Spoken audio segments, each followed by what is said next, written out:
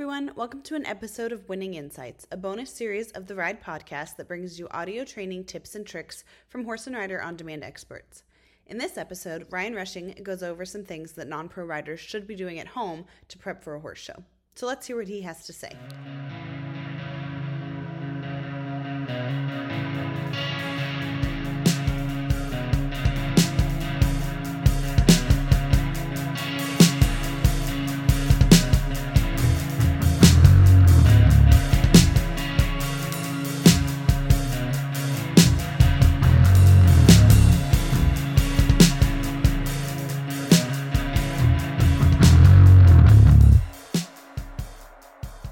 Alright guys, today we're going to talk a little bit about show prep. So one of the biggest mistakes I think people make in getting ready for a show is not actually doing the work to get ready for the show. So a lot of people will spend all their time at home working on individual maneuvers, but unfortunately when we go to a horse show they don't let us just do individual maneuvers, we got to do a pattern. So it's very important in my mind to actually practice your patterns at home. Because a couple of things that you will notice. One, you as a rider, you're going to find areas that you make mistakes when you put all those maneuvers together in a pattern. And it might be something really small. It might be something about how you're coming out of a lead change, going to your next circles. It could be how you're coming around the corner for your stops. Oftentimes, it's a transition in between maneuvers where you're having an issue that will cause a bigger problem when you go into the show pen. So I like to actually practice the patterns with my non-pros, and I do it myself when I'm getting ready for a show at home before we're going to go to the horse show. And so how we'll do this, I'm going to have Aaron here work through pattern 6 today. So pattern 6, you walk in, you're going to walk to the center, stop, you're going to spin 4 times to the right, 4 times to the left. Then starting on the left lead, you're going to do 2 large fast circles to the left, 1 small slow, change leads in the center, 2 large fast circles to the right, 1 small slow, change leads in the center. Then you're going to come around your left circle, run down, stop, roll back to the right, back around the end, run down, stop, back, roll back to the left, then run down, stop, and back up. So when I have Aaron go through this pattern, I'm going to have her have the mindset of I want her to go in and show like she is at the horse show. We're going for the big bucks, showing our horse. But when things come up that aren't good, we're going to pause and work through that spot before we go on. So say she comes into the center and you stop and you're standing in the center. You know, one thing that might come up, your horse might be moving around in the center, nervous, anticipating those spins.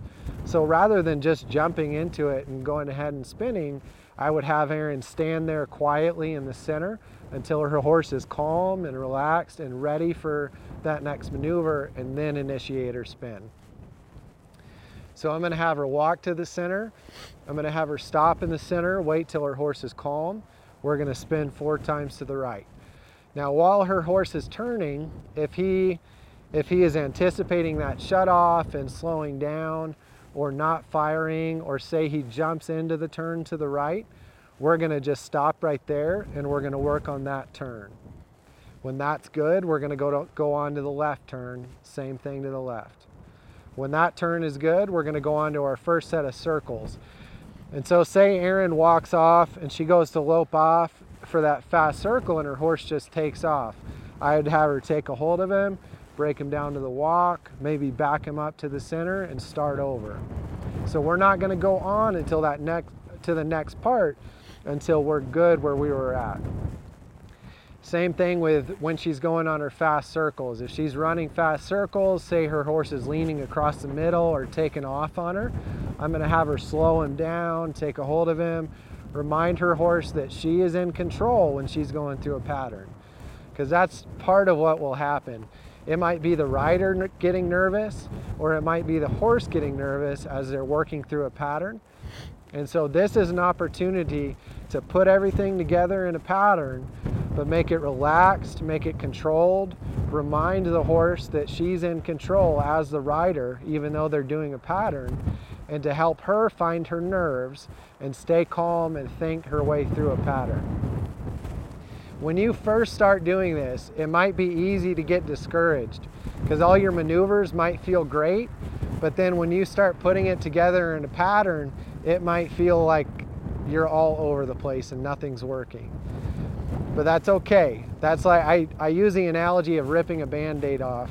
Like, we would rather pull that Band-Aid off at home and know what we've got to work on and work through it than do all this hard work, spend all this money, get to a horse show, and then rip the Band-Aid off in front of the judges and everybody and not have any opportunity to fix it. So even if it's not great at first, just slow everything down, take your time. You know, even if all it does in the beginning is show you, okay, I thought these things were working well, but here are the things that I need to work on. Then you could go back for the next 2 or 3 days and work on those parts, and then come back and do your pattern again and see where you're at.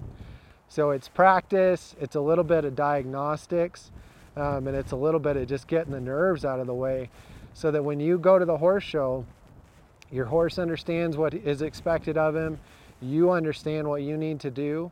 You know, things aren't going to be as much of a surprise. You're going to know how it feels, what to anticipate as you're going through a pattern. All right, so Aaron, I'm going to have you run pattern 6. And as you work through it, anything that feels out of place, if he doesn't feel like he's 100% with you, I want you to slow everything down, take a hold of him, remind him you're in control. If one of the maneuvers isn't good, don't just go on with it. Let's stop and fix that maneuver before we go on. Cool? All right.